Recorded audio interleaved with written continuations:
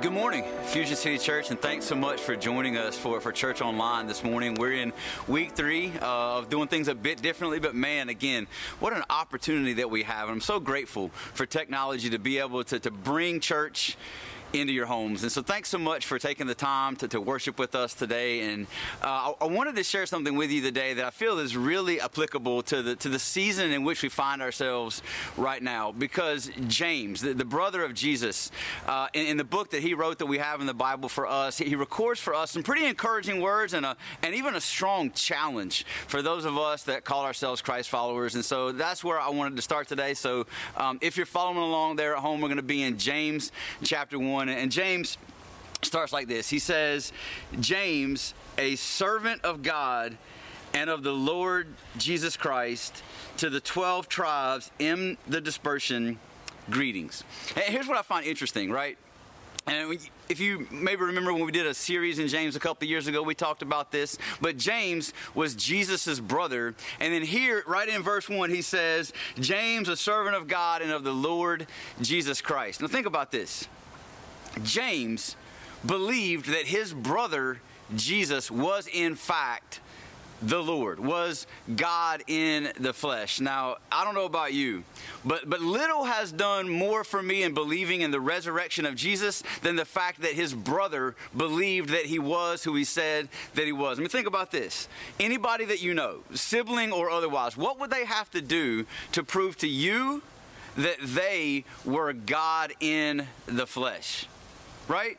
And James, who grew up with Jesus in the same house, believed that his brother was, in fact, who he said that he was. And then he says, greetings to those who are in the dispersion. Now, I want to be really careful that I don't over-allegorize the text here and make us the same as the 12 tribes of the Israelites that James was writing to. But he was writing to those that have been dispersed because of some persecution that they were experiencing. Now, we're not experiencing personal persecution like they were, but we are in fact dispersed, each of us in our own homes here. So I kind of find some similarities here that all of us who are at home today, spread out, not in one collective meeting, but dispersed. And James says, hey, greetings, and then he's going to give some encouragement about finding yourself in difficult times. And this is what he says. He says in verse 2, count it all joy, my brothers, when you meet trials of various kinds. This is interesting to me. Count it joy when you encounter trials. Like, be joyous in the trial. Oh, James, what kind of trials are we talking about? Various. Any kind of trial that you find yourself in, you can count it all joy. Why? And he's going to give us the why that we can count it joy when we encounter trials. And he says this. He says, for you know that the testing of your faith produces steadfastness. That the trials that you and I find ourselves in is producing something for us. Now, I'm shooting today's video here right outside of the research campus and pretty close to downtown here, just over to my right. And I was thinking about that in regards to this text. And James says that the trials that you encounter, that they're producing something. And I remember years and years ago when all of the information was coming out about the mill being torn down and this giant research campus being built. And then years after that, the revitalization of downtown here in Kannapolis. And there was all kinds of opinions about what should and shouldn't be done. And there was lots of pushback on city leadership as to what they should and shouldn't do, and social media was blowing up with opinion posts about what should and shouldn't be done. But the reality is that through all of the trials, it produced something. And now when I walk around the research campus area and in the downtown area of the city of Kannapolis, it's beautiful to me. I enjoy it. I love it. Now, I don't know your opinions about what we have and how much it costs and whether we should or shouldn't have done it. I didn't want to take time during this video today to argue about whether or not we should or shouldn't have the research campus and should or should not have put a ballpark downtown and whether we should or should not have spent money to revitalize. I don't want to argue. If you want to argue, just email me. My address address is quentin@fusioncitychurch.com. Send all of your arguments and your complaints to that address. But the reality is that through all of the trials, we have a beautiful downtown and a beautiful area around the research campus where we're shooting today. The trials that they endured produced something. And here James says that our trials produces something too. That it produces a steadfastness, a resolve in us in regards to the trials that we encountered. And then he goes on, he says, and let steadfastness have its full effect, that you may be perfect and complete, lacking in nothing. Then he says, if any of you lacks wisdom, let him ask God, who gives generously to all without reproach, and it will be given him. But let him ask in faith, with no doubting. For the one who doubts is like a wave of the sea that is driven and tossed by the wind. For that person must not suppose that he will receive anything from the Lord. He is a double-minded man, unstable in all his ways. And here James is offering a really stern challenge to us. That when we ask and when we seek God, when we embrace this steadfastness that's being built in us through the trials that we're enduring, we have to remember to trust the things that God has shared with us. Trust the things that we read in his word. Trust in what we've seen him do in the past. That the trials that we've endured in the past have given us a precedence for knowing that God will get us through things like that. I remember a time, it's been a bunch of years ago now, but a friend of mine who was on staff at the church where I was working, his dad had a really serious brain condition and ended up in the hospital and even in a coma. And I went to see my friend and to just kind of be there with him and pray with him while his dad was in the hospital. And we were sitting in this room, me and he and another couple of guys from staff at the church, and it was dead quiet. And it's like everybody was searching for what to say. And I finally spoke up and I looked at my friend and I said, man, like, you've been in the same place that I'm sitting right now, looking at people in the condition in which you find yourself and your family right now. You know all of the things that I'm going to say. You know everything that God and his word tells us about enduring in times like this. The thing that you have to figure out is whether or not you believe all the stuff that you've told them, because you already know all of that stuff. And that's what James is saying here right now, that this is an opportunity for Christ followers everywhere, to live out what we say we believe. Do we really trust God? Do we believe that he's in control? Do we believe that he has a plan that's better than anything that we can understand? And if that's true, then we can endure through the trial. And here's what it's going to do. It's going to produce for us a steadfastness, a resolve. That this is going to be another mark in the history of our life when we encounter trials in years to come, where we look back and say, man, God got me through that too. And it's going to be another item in the list of things that God has helped us to overcome. And then here's what James says we should do in response to all of that information.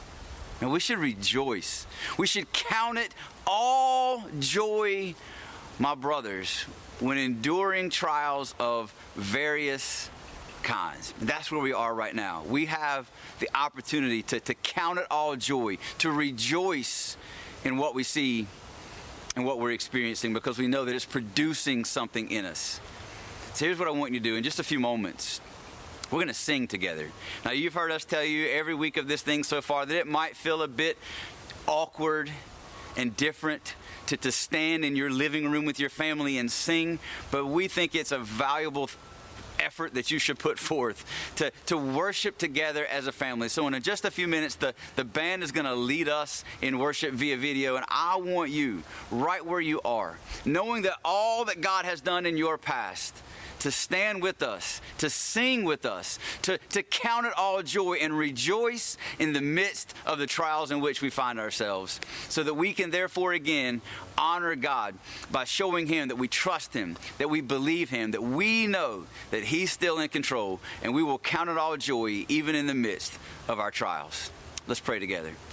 Father, we thank you for this time that we have together here on a Sunday morning to worship together, to count our trials as joy, because God, we believe that those trials are producing something in us and for us. God, they are once again reminding us that on the other side of this, that you're still in control and that you were the one that got us through. So Father, with all of the stress and the anxiety and the pressures that come with this difficult season that we find ourselves in, God, we want you to know that we love you, that we trust you, and that, Father, we will continue to rejoice because we are counting all things as joy right now, because we know, God, that you are still in charge. We love you, Father. We thank you that we can have this kind of hope, that we can rejoice, that we can have joy in times of trial, because we know that there's a God who created us, who loves us, who gave us his son Jesus, that we might have hope and peace and joy in this life. We love you, Father, and we thank you. It's in Jesus' name I pray. Amen.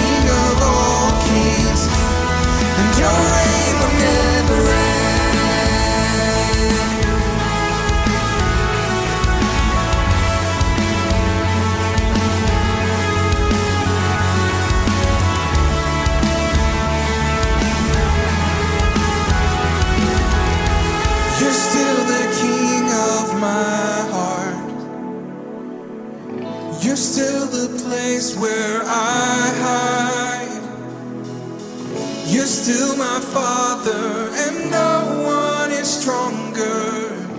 You're still the Lord of my life. You're still the King of my heart. Yes. You're still the place where I hide. You're still my Father, and no one is stronger. You're still the Lord of my life. You're still the King of my heart. You're still the place where I hide. Oh, you're still my Father, and no one is stronger. You're still the Lord of my life. You're still the King of heaven. You're still the Lord of earth. You're still the hope of nations, and you rule the universe. Oh, you're still the God of mercy. You're still the great I am. You're still the King of all kings, and your reign will never end.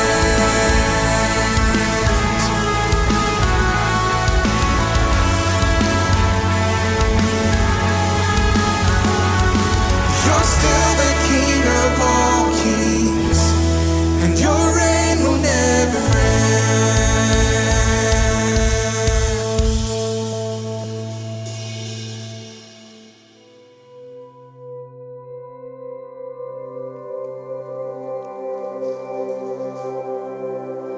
You are the Word at the beginning, one with God the Lord Most High.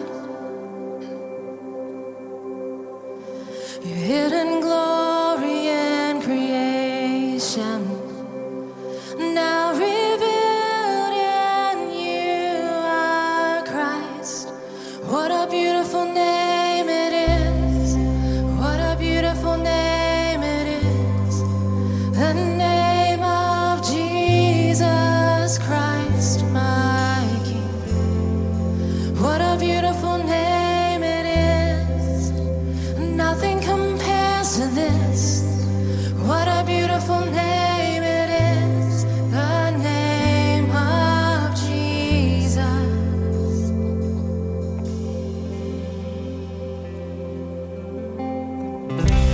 You didn't want heaven without us. So Jesus, you brought heaven down. My sin was great, your love was greater. What could separate us now? What a wonderful name it is. What a wonderful name it is. The name of Jesus Christ, my King. What a wonderful name it is. And nothing compares to this. What a wonderful name it is. The name of Jesus. What a wonderful name it is. The name of Jesus.